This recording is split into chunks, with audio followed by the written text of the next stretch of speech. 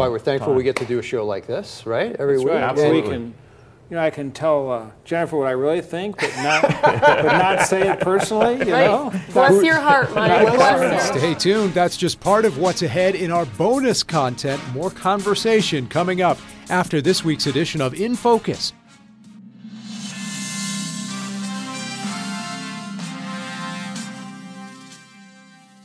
The shutdown's over, but what's next in the immigration debate? We talk with Indiana Senators Todd Young and Joe Donnelly, and we'll discuss how all of this affects the race for Senate in Indiana. Plus, 2 days from the president's State of the Union address, with more headlines emerging on the Russia probe. And the latest news from the State House on medical marijuana and Sunday alcohol sales. It's all ahead this Sunday in Focus. Exploring the issues that matter most in Indiana. This is In Focus with Dan Spieler. Good morning, I'm Dan Spieler. Just 2 days away now from the President's State of the Union address, with a number of ongoing controversies making news today in Washington. Matt Smith has more. Matt? Hi, Dan. Good morning. A number of headlines causing some controversy late in the week, including that first report from multiple news organizations that President Trump ordered the firing of special counsel Robert Mueller back in June. That's just a month after Mueller was appointed to lead the Russia investigation. The president dismissed those reports while speaking overseas at an economic forum on Friday. He also told reporters he'd be willing to talk with Mueller under oath, perhaps in the next couple of weeks. This amidst more back and forth about the FBI and the Justice Department as well. That and recent government shutdown providing an interesting backdrop for Tuesday's State of the Union address. The president will speak to Congress and the nation Tuesday night at 9 o'clock. And we'll have live coverage for you right here on Tuesday. All this, of course, 1 year into the president's first term. So we wanted to know, what do Indiana voters think 1 year later? Our In Focus panelists helped pick this group you see here. And this week on CBS 4, you're going to learn that Hoosiers are still divided. I want you to give me a word or phrase that describes President Trump's first year in office. Absolutely winning. Winning. We're going to get so sick of winning, but we're winning. I love it. I'm going to say chaotic. Yeah, that's a better word. Say what? You took chaotic. Yeah. I think it's shameful, the rhetoric that's been coming out of his office and from his own Twitter feed.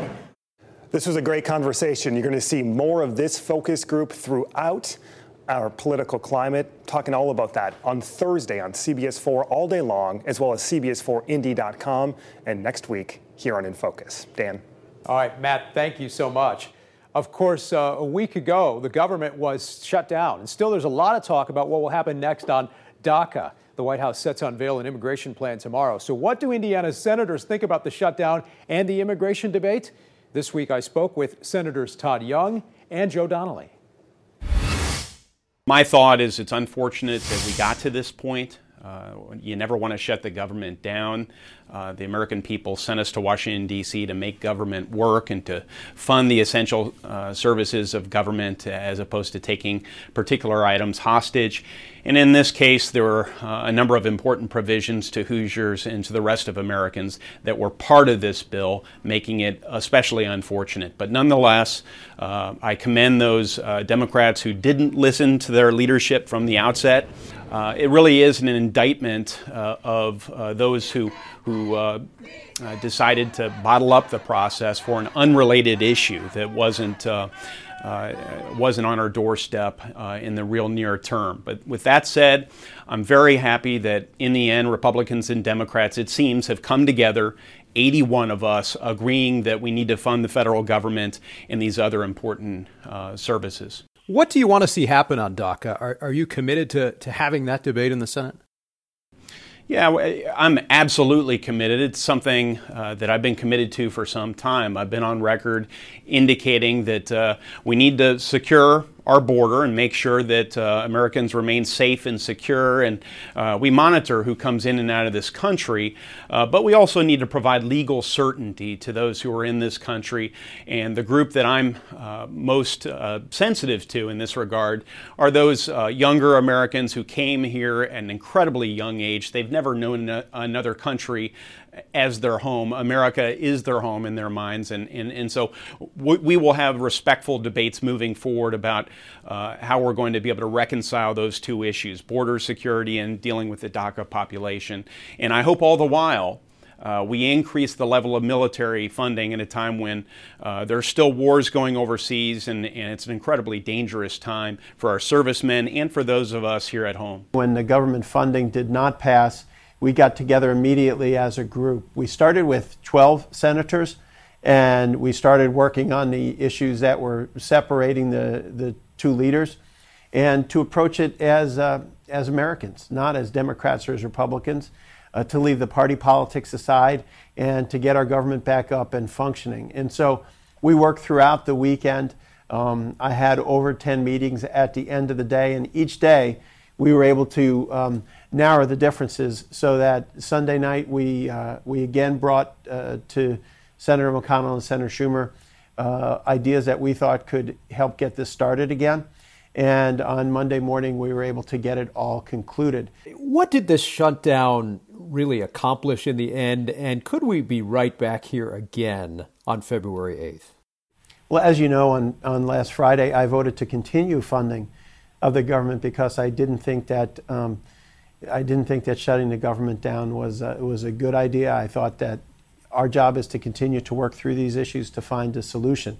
And so where we are right now is the government is open, that on February 8th or thereabouts, that we'll begin working on legislation to address the Dreamers and to address additional border security.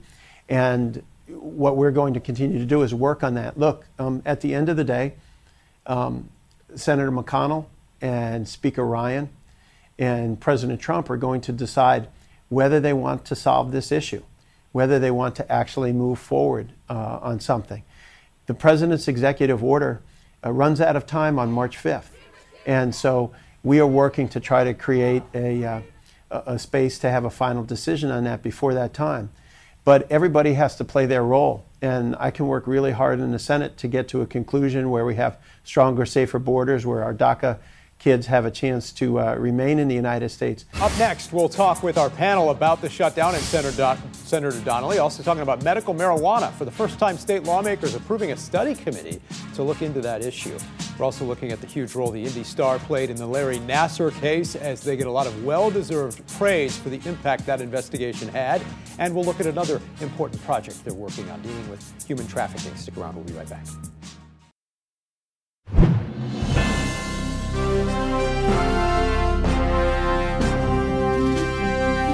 Welcome back. I'm joined now by our panel, Indy Star columnist Tim Swearens, former GOP lawmaker Mike Murphy, former communications director for the Indiana Democrats, Jennifer Wagner. The shutdown over for now, State of the Union 2 days away, amidst more reports the president may have tried to fire Robert Mueller. What might we see from the president Tuesday night with all of this going on in the background in D.C.? Who knows?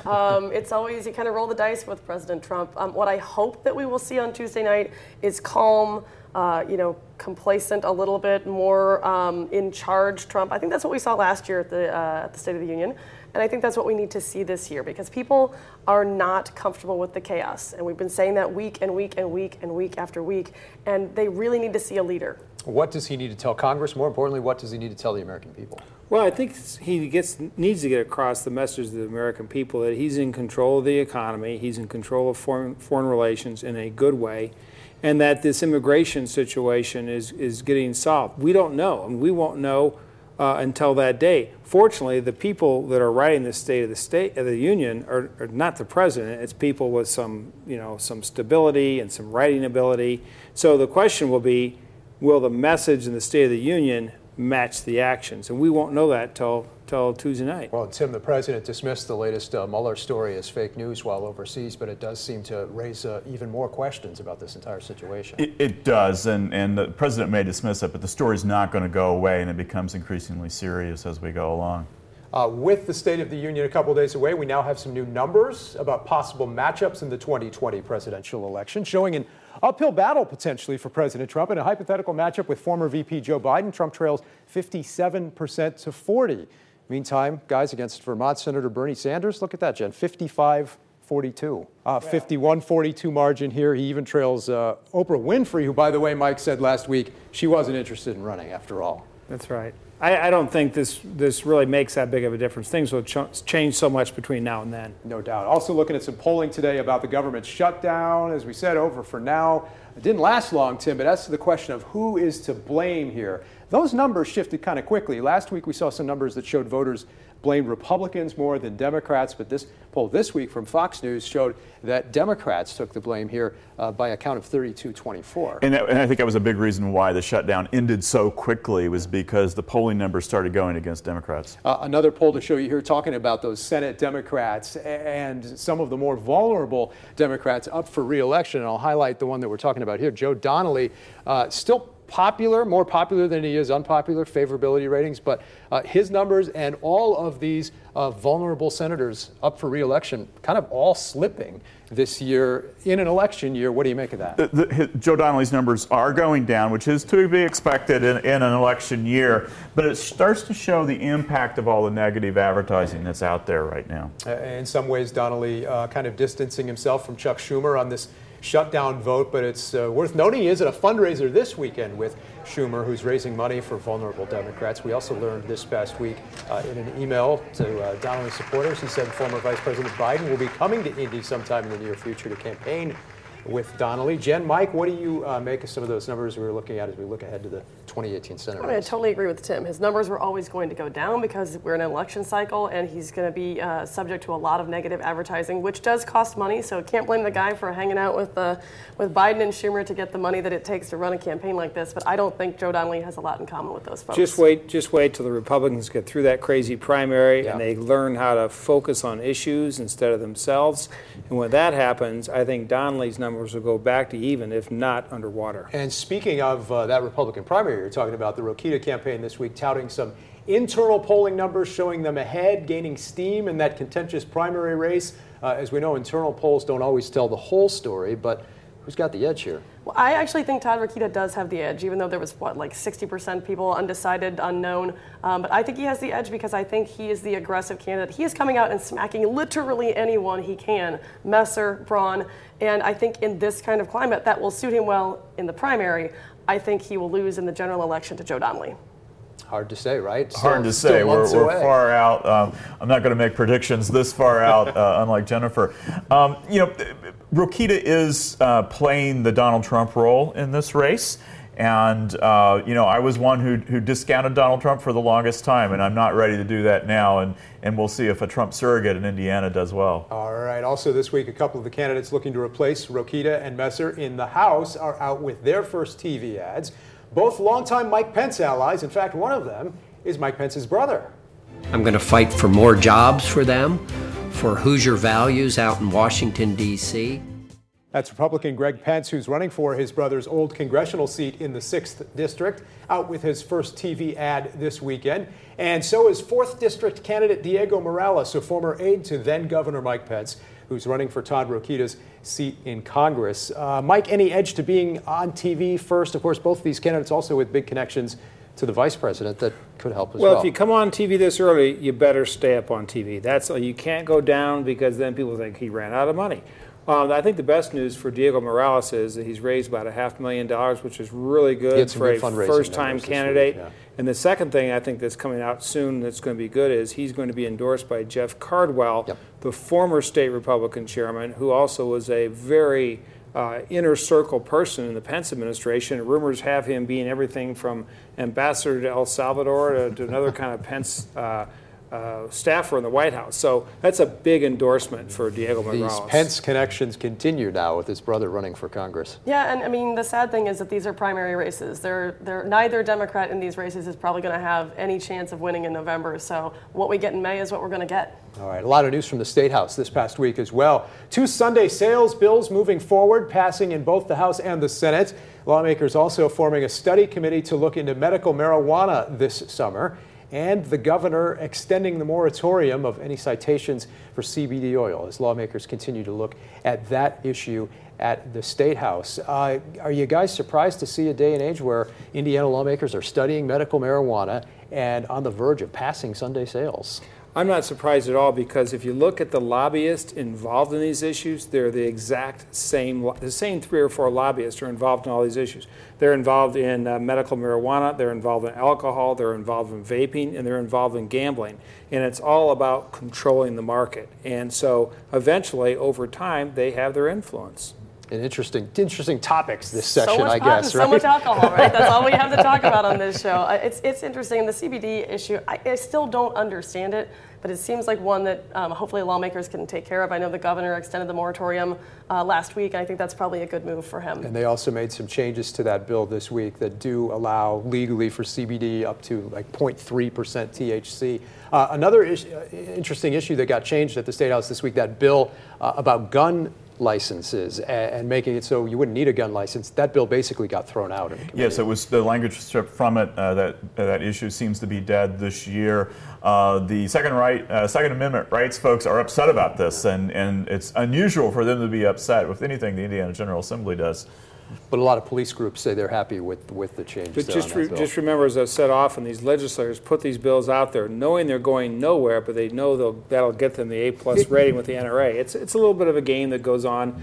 The good thing is there's no harm, no foul. It's just all kind of a word game. All right, much more on our podcast. Tim, we also want to talk about some of the amazing work done by your colleagues at the Indy Star, their investigation into USA Gymnastics, and Dr. Larry Nassar, who was sentenced this past week. Our Trevor Shirley spoke with one of the Indy Star reporters who first broke that story. Indianapolis Star investigative reporter Tim Evans had no idea how big the story would become when he sat down to interview Larry Nassar in the summer of 2016. He wasn't even on our radar when we first started this, looking into sexual abuse in gymnastics. And then suddenly, after our first story, people started telling us about him. The coverage quickly went national, and more of Nassar's victims began reaching out to Evans, along with his 2 reporting colleagues, Mark Alicia and Marissa Kwiatkowski. Even when we were writing our stories in the fall of 2016, we had no idea of the scope of it. Evans says for too long, many of the victims hadn't been taken seriously when they tried to report Nassar's abuse. He hopes the judge's sentence today of up to 175 years will hopefully change that in the future. It sent a message to them that somebody cared about them, and I think that was important because a lot of these women felt like no one cared about them. During the sentencing, Michigan's Assistant Attorney General made clear the role the Star's work played in ending Nassar's reign of abuse. Without that first Indianapolis Star story in August of 2016, he would still be practicing medicine, treating athletes and abusing kids. Reflecting on what is likely one of the biggest stories of his career, Evans agrees, saying it's not just about the outcome we saw today, but also about the importance of a free press. I think this case shows that 3 reporters at a small market with limited resources and good intentions can sometimes overpower high-powered attorneys, million-dollar clients. There's value in journalism still, and that public journalism, investigative journalism, does make a difference. Tim, as you guys have pointed out this week, journalism matters. Journalism matters a great deal, and this story is just one example of that. The 156 survivors who spoke at the sentencing hearing were amazing and courageous, and we want the spotlight to be on them. But at the same time, this is an illustration of why journalism matters and local journalism matters so much. Kudos to your colleagues. And Tim, don't go anywhere, because up next we're going to talk with you about another big Indy Star project that you've been working on in recent months dealing with human trafficking. Stick around, we'll be right back after this.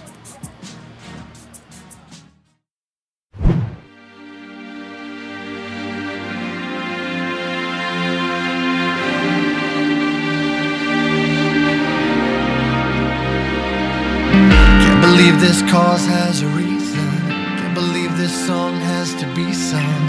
Can't believe the lines the world has crossed. It's an important project and an important topic, and it all starts with this music video you're watching, kicking off the Indy Star's 10-part series on human trafficking called Exploited. Our friend Tim Swearens is the man behind this project, and he's traveled the world since getting a special grant to help cover this important topic in depth. And Tim's back with a preview now of what we will see. And my goodness, Tim, the things that you have seen covering this story. It's been a hard journey at times, but we end on a note of hope, because there's so many people around the world who are working on this.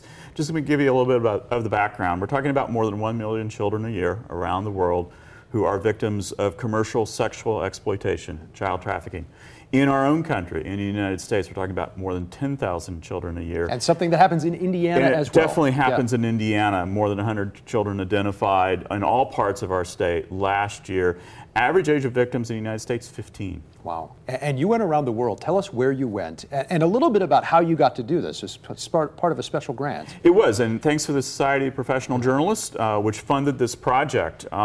So when I started working on this project, I wanted to tell the national story and the local story, but I also wanted to put it in the context of what's happening around the world. Our hearts are broken about the 10,000 children in our own country, but we're talking about 1 million children worldwide, and I wanted to show that to readers here and around the nation. And so set out and was in Thailand, India, Mexico, Bolivia, and also in Europe, looking at what's happening to kids. And we have some footage to show as well, just some of the places you went, some of the things you've seen. What are we seeing here, and what does that tell us about what we can do about this problem worldwide? Yeah, so this footage is actually from Thailand, and this is a large red light district in Nana Plaza's large red light district in Bangkok. So Thailand has become a focus of sex tourism around the world for many years. There is a significant problem with human trafficking in Southeast Asia and the exploitation of children. And like you said, a problem all around the world, even here in Indiana as well. We'll look forward to watching for this series, IndyStar.com.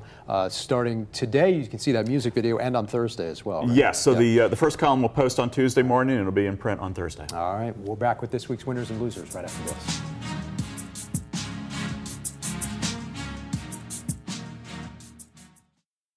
All right, time for this week's winners and losers. Tim, I'll start with you. So 156 winners in a courtroom in Michigan, an amazing string of women who stood up to face Larry Nassar and talk about the abuse he inflicted on them. My losers this week, all drivers in Indianapolis who have to dodge those potholes. Yeah, no doubt. Mike? Actually, I have two winners. The Indianapolis Star for their work, and thank God for a free press, not just for the Nassar story, but for the Robert Mueller investigation by the New York Times.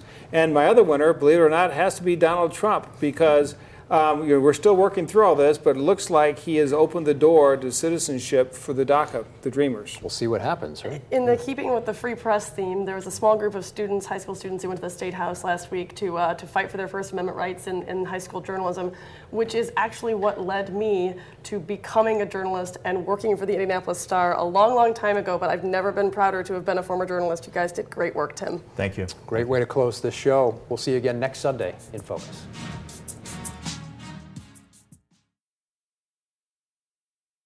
Okay, after the show on our In Focus podcast, we are talking a little bit more about the State of the Union coming this week, and also just this first year. I know we marked the first year since the inauguration, but this is another kind of milestone moment for the Trump administration when you look at the year that has been, and a lot of other things going on in the midst of the State of the Union, like we talked about, this latest news on Mueller. You've got the whole immigration debate. And we learned this week that one of the people that we've been talking about, one of the real voters in Indiana that we've talked about a lot, that was part of a focus group we just did, Gerald Hawkins, will be at the State of the Union address with Todd Rokita this week. Mike, you were at that focus group session where Gerald, who's a Trump supporter, and a number of people who don't support Trump, and some who do, were all there. What did you make of hearing from those voters about this past year that we have talked about every week on this show? Well, first of all, I think they're all sincere, which is good. They all seem fairly well informed. I think it was fascinating to see how, despite an hour and 15 minutes of talk, nobody changed anybody's mind. They were equally passionate at the end of the focus group as they were. That's the day and age we're living in, right? There's a lot of talk, but nobody's changed anybody's mind. But the other thing that impressed me was they all had this kind of what I would call this Hoosier sense of civility. Yeah. You know, they gave them all glass mugs, no mugs got thrown. Everybody seemed to walk away shaking hands, saying you had interesting comments. So it was fun, it was informative, and I hope people learn from this, anybody who watches this over the next several days, that Just because you disagree with somebody doesn't mean they're not a patriot, doesn't mean they aren't intelligent or informed, just means you disagree. And you get to say things like, bless her heart, you know, I just don't see eye to eye with her. That's right. But that is a remarkably Hoosier thing that we are able to do, is to sit down. My worry, though, and I was not able to be there for the focus groups, but my worry is that we don't have those conversations anywhere except for when we're forced to by a media outlet or we're forced to for other reasons. Yeah. And that's a real shame, because even though nobody's minds were changed, Mike, I think that even having exposure to people who disagree with you is helpful for the process. And we tend to have those conversations on Facebook and other social media outlets where the people with the shrillest voices get heard the most, and kind of squeeze out those people who want to be more civil and have a real conversation. And you mentioned exposure to people you disagree with. You could extend that to exposure to cable channels you might not normally watch because it's people you disagree with. I mean, you watch MSNBC, CNN, Fox News, and you're looking at different realities sometimes. Yeah, and you know, Tim, it's funny you mentioned Facebook. Just this past week, they announced they're changing their algorithm so that, you know, people posting stories will not get as much engagement. You won't even see them. People asking questions and starting a meaningful debate, you'll see that. But the only comments that they're really going to start aggregating up high are the long ones. Now, you could put lorem ipsum in there, I guess, for like 3 paragraphs. But to your point, the people who are the loudest, who have the most to say, even if it's not necessarily the best stuff, are going to be heard more and more on those social platforms. Yeah. And that's an issue we face in journalism as well. I mean, you know, which stories get heard the most, the loudest, the clickbaitiest, and that's not always the stuff that matters the most. We're in an age where, even in the journalism industry sector, there's a lot of discussion about the need to get ratings or to get page views online, and some of the things that get the most page views are not the most important stories by far. Right. And you know, we are a business; we have to pay the bills. But at the same time, how do we continue to produce substantive work, important work, and get it before audiences? It's a really difficult. That's why we're thankful we get to do a show like this, right? Every week. Right. Absolutely. You know, I can tell Jennifer what I really think, but not say it personally. You know, bless your heart, Mike. Bless your heart. That Hoosier common sense we all talk about. You can watch that focus group Thursday throughout the day on CBS 4, and then also Sunday on next week's edition of In Focus. We're looking forward to it. Thanks, guys. We'll see you next week.